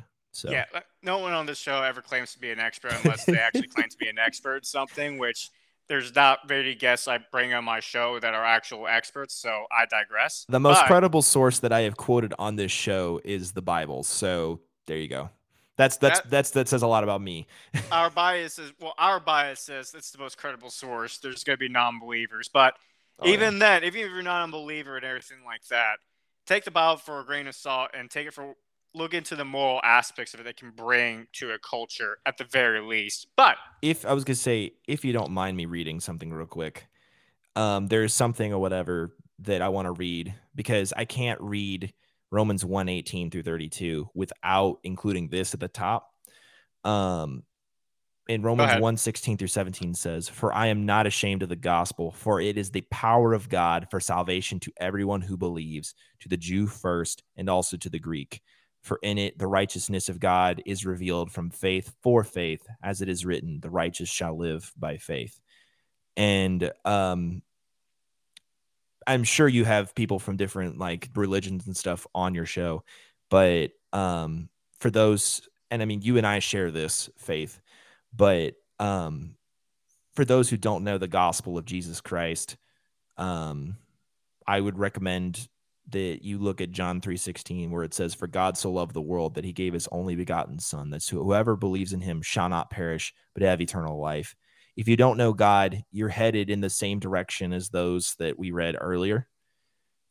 Separation from him, you're darkened in your thoughts, you're darkened in your mind. Which we both were at one point We too. both were to as well. Yeah, the grace of God has saved me. I since the apostle Paul is no longer around, I fully take the title of chief of sinners here. Um, I need the grace of God more every day because the closer I get to God, the more I see how sinful I am. But Jesus has saved my soul, saved my life, and I believe that one day I will spend an eternity with him. Um, and God's truth, God's word, it's not only like it's not only the guide to all truth and is a foundation for a lot of the truths that we see in the laws of this country and in the way that this country was set up, but it's also a guide to how to meet and know God, because that is the true and full happy life, um, is to have a relationship with God. And it's more than just escaping hell. It's more than just escaping the rough circumstances that we're in currently. It's about escaping, or not about escaping anything. It's about entering into a relationship with the creator God who made the universe, who, as the verse said, we know about his power and divine nature from creation. The God who made the sky, who made the beautiful snow that we see today here in Kentucky, is the same God who sent his son to die for your sins. And you can have a relationship with him. Wash away your sins like snow. See what I did there? Yeah, exactly. sorry for okay, I'm off my soapbox now. With reading Romans 1:18 through 32, where there's all that talk of judgment and specifically Minister, about the or sin and your wannabe immorality in the minister. world, I get it. I needed to give the hope. I needed to give the hope that I believe in. He's a minister, wannabe minister. So you got to give it to him, guys. Not It's a okay. wannabe, I am. Anyways, anyways, um, Back to but the subject at hand, back to homeschooling. this. Yes, I mean, but it all kind of revolves back to homeschooling as far as like why many, especially Christian parents, are taking their kids out of public schools now more than ever. I'm sure Mhm. you saw the stat in there where we're at 11% now of the U.S. population where is homeschool, like full time homeschool. They've actually are out of the public school system, and That blows whereas my mind. where in 2012 it was like a little over 5%. I want to say. I'm Crazy.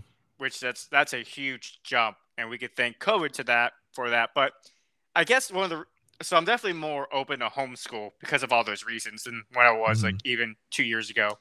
I'm noticing like I'm like narrowing the gap between like yeah I would not consider that like a few years ago, but it's like no I would have not even considered that a couple years ago. Yeah. How much things have changed in just 2 years, really since COVID. But one of the concerns I've had, and I know you brought it up early on the show, and I Yeah. mentioned in the article as far as the kind of goes back, kind of interconnects with stereotypes that I've had with homeschoolers when I first started interacting with them, was the whole uh, socialization aspect and how socially mature they were. Which, when I was younger, uh, I thought a lot of the times they were immature, as far as they didn't pick up on certain social cues. And Yeah. I'm sure you can probably attest to whether or not that's true. Yeah. Especially to the legalistic homeschool parents that you brought up earlier. That's probably the group I was probably the group that I interacted with, to be honest. And I Oh think yeah. about it. But regardless, regardless of that, I I also met other homeschoolers that I would never have guessed they were homeschooled because they Oh yeah. interacted with me, they picked up on social cues, etc. So I that's like the one thing I've definitely grown, is like understanding, because as I've gotten older, I've noticed as I've matured and Yeah. become grown into my manhood or adulthood, if you will, Yeah. I'm starting to realize like some of the thoughts I thought were mature when I was younger were actually foolish, and they were actually in the right, Mhm. weirdly enough. Yeah. It was so I was the one who was socially immature at the time, but Oh there's yeah. also other aspects where I was socially more mature than they were. And so, with all that said, um, what's in regards to the socialization aspect, like what Yeah. are the resources out there that would help really break the stigma, to say the least? Yeah. So I Or think what's it like? Or what's it like right now, anyway? As far as like how do parents like get them involved in the communities so they get that exposure? so. I can't speak to everybody, but I know currently, like with the way that my mom and my so my parents, since I graduated high school and since my brother Preston graduated high school, they have, like, my siblings have had different educational needs. So my younger brother Ryan, we adopted him from China back in 2016. No, 25th. No, summer of 2016. Yeah, because I went to college my freshman year after we adopted him.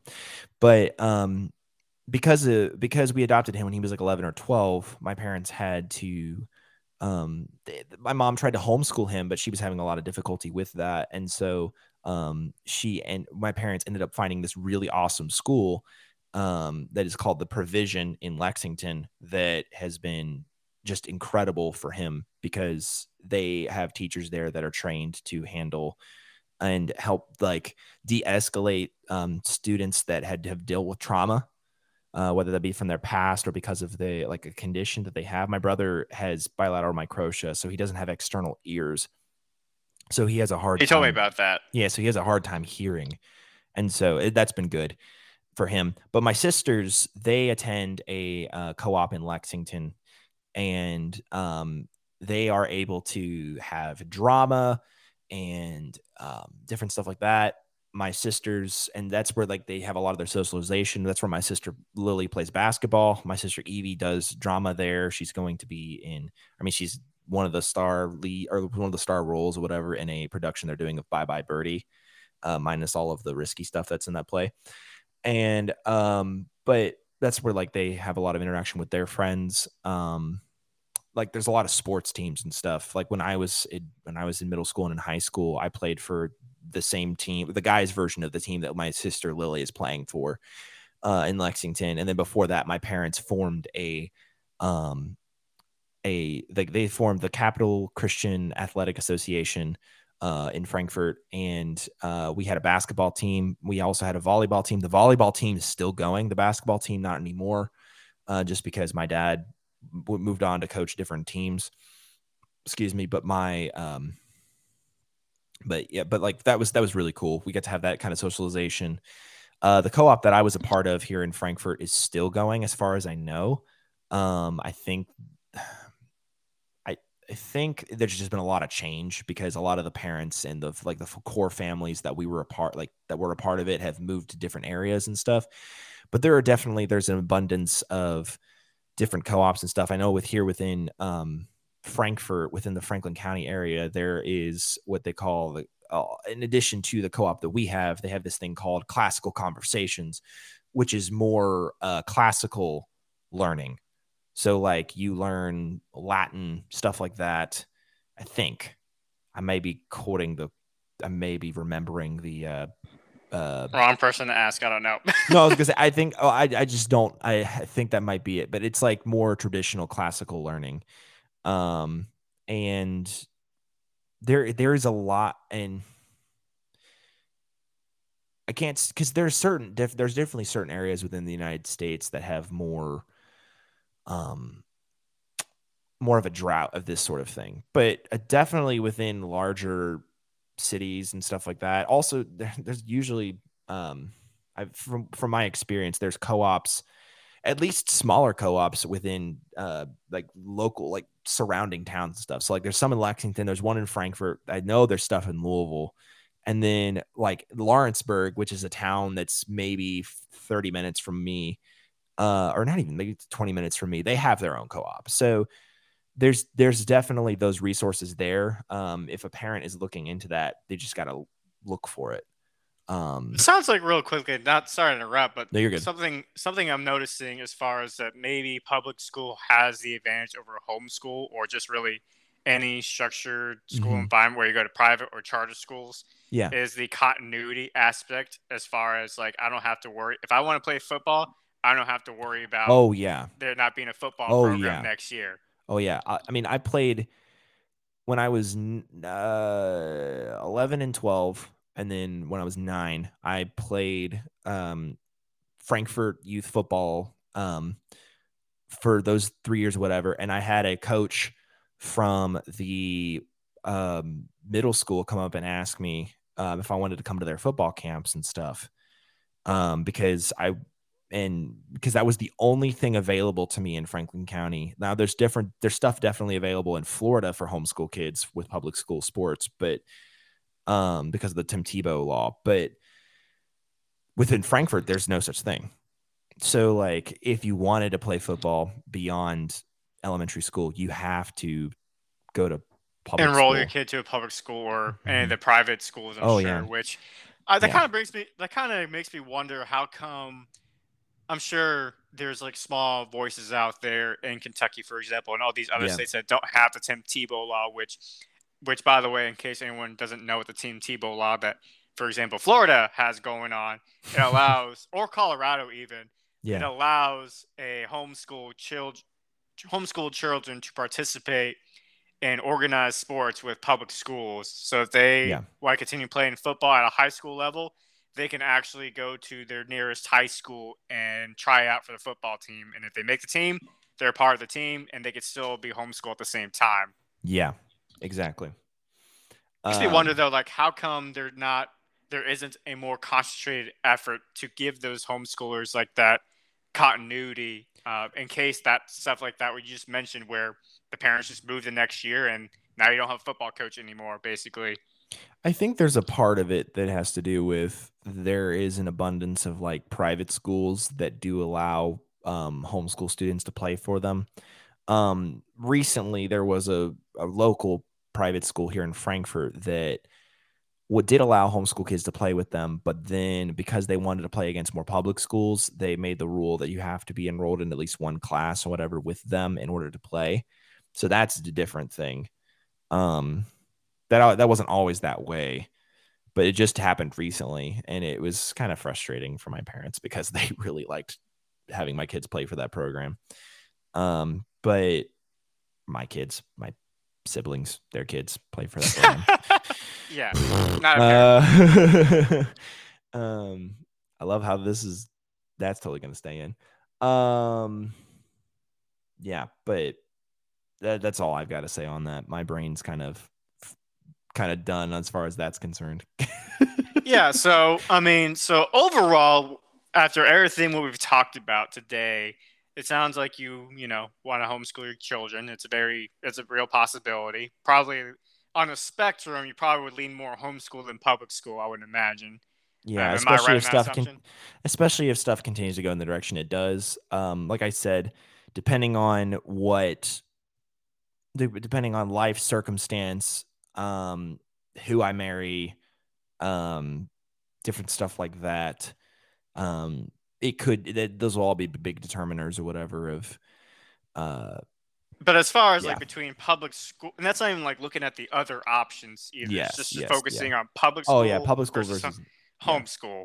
yeah, And right now, personally, now I'm leaning more towards homeschool if I had to pick between the two. But and that's again not even looking at the other options right now, yeah, which I yeah, will do another podcast and I'll get someone who's actually been to private or charter school and get their yeah.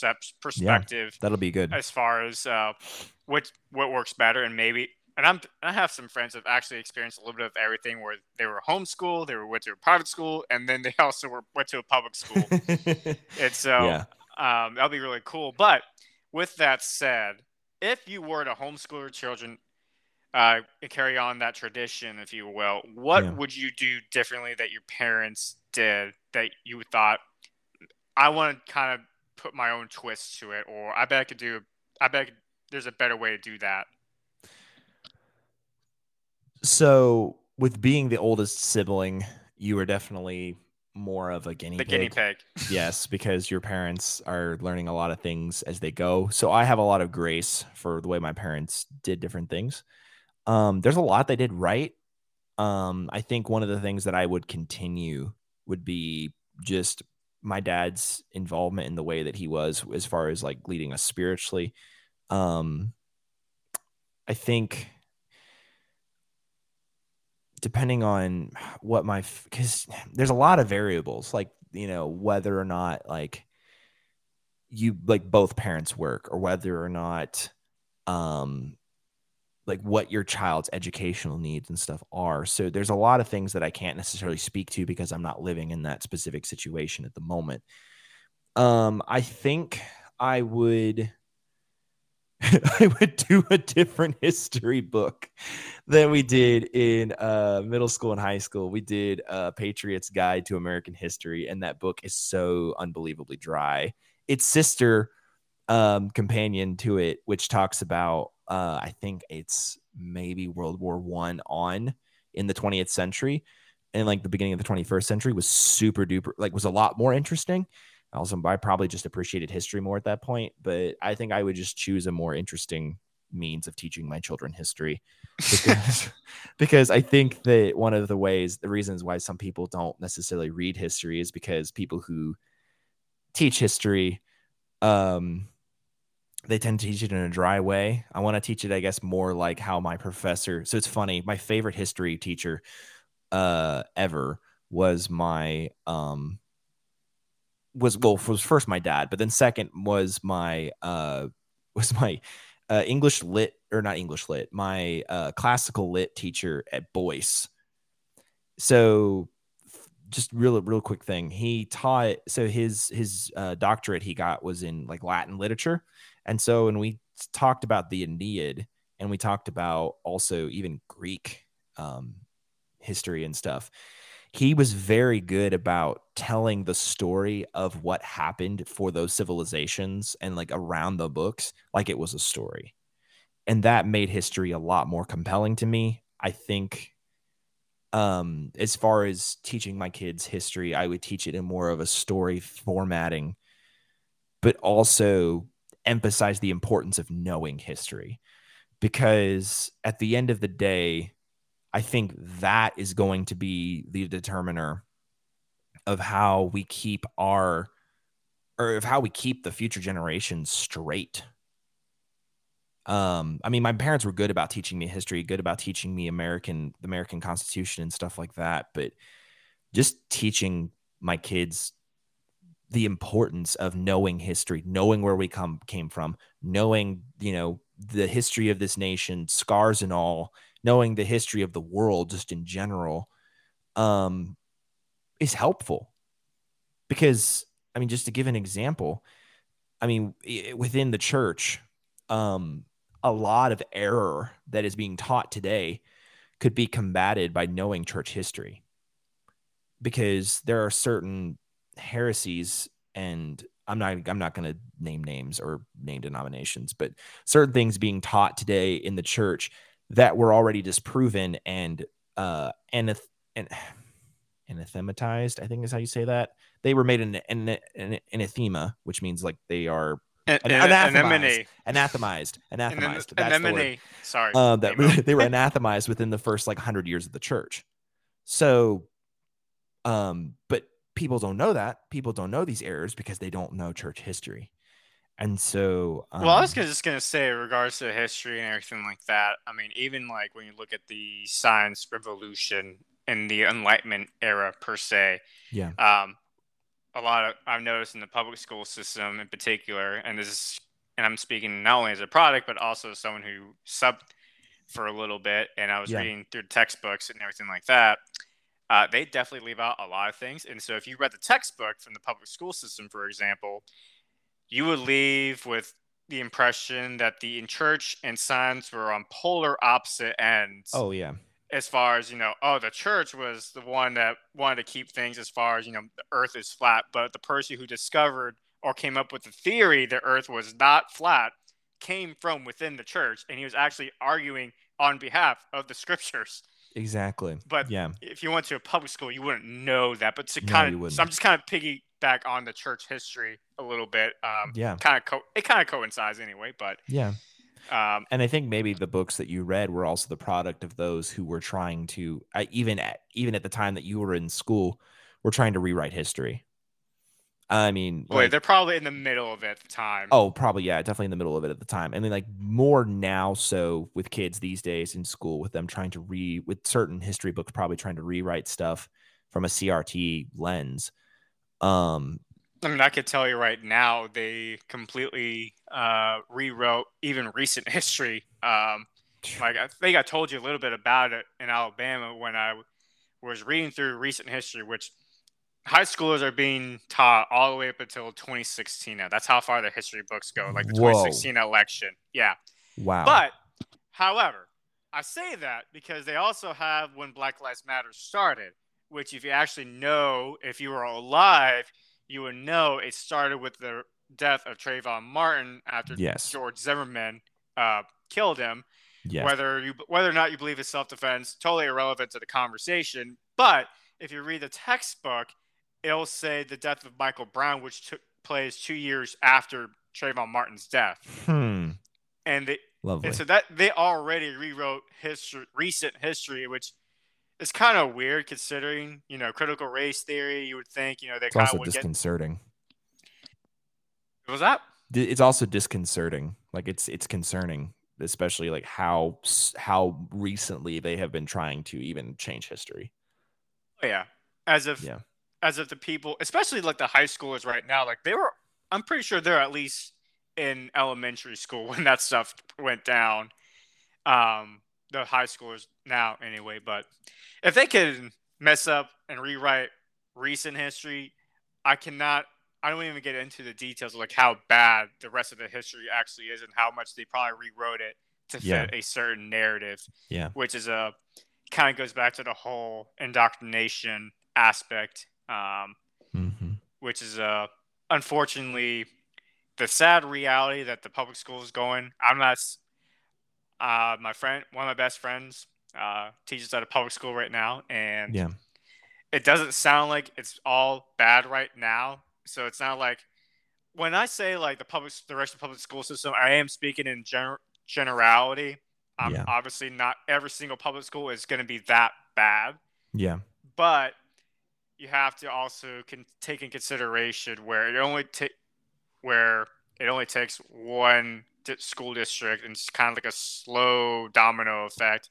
Or it's just, let me rephrase it. Actually, you don't wake up just like you don't wake up one day wanting to be an act. It's just a slow process of getting there. Before you know it, you realize what the heck happened. Yeah. I was this person yesterday, and now I'm here. Same with the public school system, where it's a slow cooking process. So Yeah. yeah, maybe it's not going to affect the school.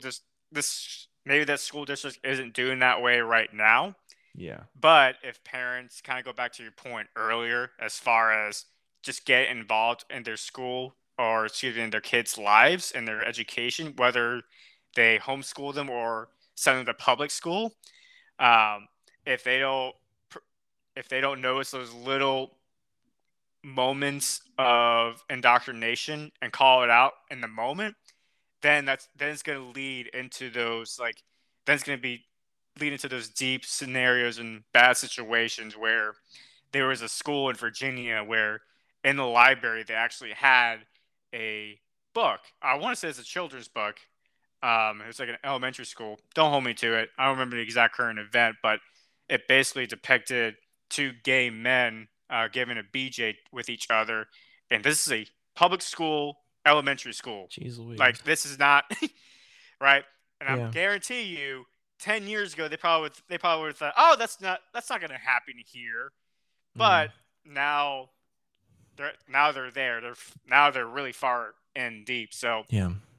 I speak in generalities and everything like that. Take it with a grain of salt. But if you're a Yeah. parent right now and maybe you're in that situation where you do not know if you're capable of homeschooling your children, like maybe financially speaking, like you just can't afford it and you don't Yeah. have that support systems per se, at least do yourself the due diligence of getting involved with your kids' public education system, get involved in the school board meetings, and actually pay attention to what's being taught. Yeah. And as soon as you see that little, the little snake, if you will, just trying to simmer through the cracks, if you will, call it out and chop its head off right on the spot before it goes any further. Because I promise you, you're gonna wake up one day. If you don't catch it right now, you're gonna wake up one day and go, "Why didn't I say something sooner?" So, Yeah. Exactly. um, you have any final thoughts? Any last things anything you want to share before we close out?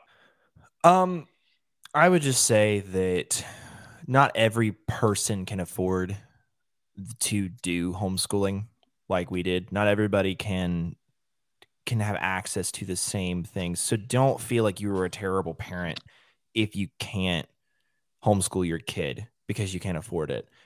The way that you make a difference in your kid's life is you actually have conversation with them and you have a relationship with them. Like I read in that Deuteronomy passage earlier, it's about having a relationship with your kid. It's about being in their life. It's about being involved with educating them. Even if you just have to do it at home and, have them question what they're being taught or have them have a safe place where they can ask questions. Because if they're shut down by some teacher at school, you need to be that place where they can come to you and be like, hey, so I asked this question to Mr. So-and-so or Mrs. So-and-so, and they didn't answer, or they dodged it, or they told me that I should come ask you. And also be like Ken said, be vigilant, to be paying attention to what is going on in your kids' education. I just want to say something real quick. I appreciate you saying to not judge those who do send their kids to public school, because I've noticed more so in the conservative circle, as far as judging parents who continue to send their kids to public school, I've noticed. Yeah. And it seems like we're forgetting our humanity in the process. Like, I understand the public school education system is not perfect. And frankly, if it weren't for the politicization of it, I would even venture to say like it needs reform. It needed to reform anyway. Yes. Like, I don't think many schools offer what I had in particular at my high school as far as financial education. That was an actual class I was able to take junior year of high school, which a homeschooler would probably get that anyway. That's probably guaranteed for them. But for a public school student, that's not guaranteed. So that would have needed to happen anyway. And I do wish more homeschoolers or pro homeschoolers like yourselves would actually say stuff like that and just kind of keep that nuance in perspective, as far as like, not everyone, maybe the homeschool is not for everyone. It's not for everyone. If you tell people that, and if you believe that, like I did believe that when I was younger. I was like, everyone should be homeschooled, but not everybody can. Not Not only everybody that, but should. yeah, and like I said in my article, like there are scenarios where the kid and their home situation is abusive, and they're probably better off going to a public education system where they can just get away from that environment. Some kids in Eastern Kentucky don't get fed if they don't go to public school because they're not being fed at home. And that's the nuance that I want the more conservative voices out there to kind of take into context and just put into get perspective on. Yes. And also, I will say this, and I'll close this out. I'm kind of go back to the stereotypes and everything like that. Yeah. For the longest time, I didn't realize that homeschool can actually get expensive, first and foremost. All right. Yes. So I'm very glad you brought much that up. So. Too. It is an expensive thing, ladies and gentlemen. Homeschooling is expensive. Well, it can be expensive. It doesn't have to be, I heard. But yeah, exactly. It's definitely, if you definitely know the right people, I'm sure you can probably spend a lot less. It's not what you know, it's who you know, right? Mm-hmm. Yeah. But, you know, I'm glad you brought that up because, and it kind of just goes back into the whole, homeschool is not for everyone. So if after listening to this episode, my friends, you feel like homeschool is still not the right fit and you still want to send your kid to public school, or maybe you want to look at other options, maybe you don't feel comfortable with either or, hey, that is your right, and you're not any worse of a parent or better of a parent for that matter. Yeah, exactly. So anyways, my friend, thanks so much for tuning in. Yeah. Or not tuning in, but thanks for joining me on the show. Yeah, it's been a great time. Definitely have to do it again sometime, and I'll definitely invite you again. As a matter of fact, quick announcement, we're actually going to do a little Valentine's Day special coming up, and my friend Devin and one other friend is going to join us, and we're going to talk about, we're going to change the pace up a little bit.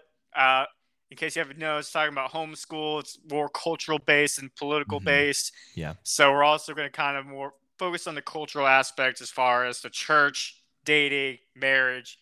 So if you're into that, or just want to hear, us talk about dating in general, tune in soon for that. But anyways, hashtag purity culture. Well, yeah. Anyways, so with that said, ladies and gentlemen, if you stay tuned, I'll be back, but my friend Devin will be gone. But Devin, thanks again for tuning in. You did a great job today. Thanks a lot, Ken. Everybody subscribe to Ken, his podcast. Yes. He does good work. Yeah. Until next time, Devin, I'll talk. All right, talk to you.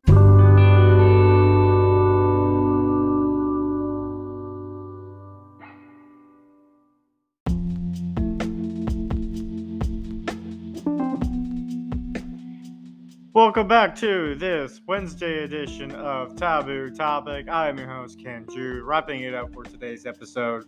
I want to thank you guys again, my audience and new audience members, if you will, for tuning into today's conversation. I hope you got something out of it. I definitely did. It was a nice conversation and just kind of new insights and perspective on homeschool, as if I haven't had enough from all the years and friendships I've had developed with homeschoolers. But it's honestly been very eye-opening the last few years, so it's very a good moment for me to kind of just reflect in the midst of the conversation how far I've come in my perception of just the topic of homeschool and the idea of homeschool. It's a rough world out there. We must do the best we can to make sure the next generation is set up for success.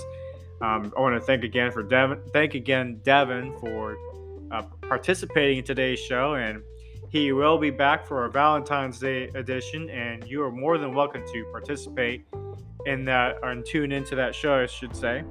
Even if you're not religious, there's going to be 3 people, myself included, that's going to be talking about dating, but it's going to be more from a faith-based perspective. It's going to be a change of pace, but you don't have to believe in the same religion that we do. Like I said, you're more than welcome to join in and tune in. If anything, you can get some good advice just about dating in general. But anyways, with that said, ladies and gentlemen, please tune tune in again for the next edition of Taboo Topic whenever it comes out. Our weekend weekend review edition on Fridays, where I give my 3 to 6 stories of the week that I found interesting. So, with that said, I hope you have a great rest of your Wednesday, and until then, God bless.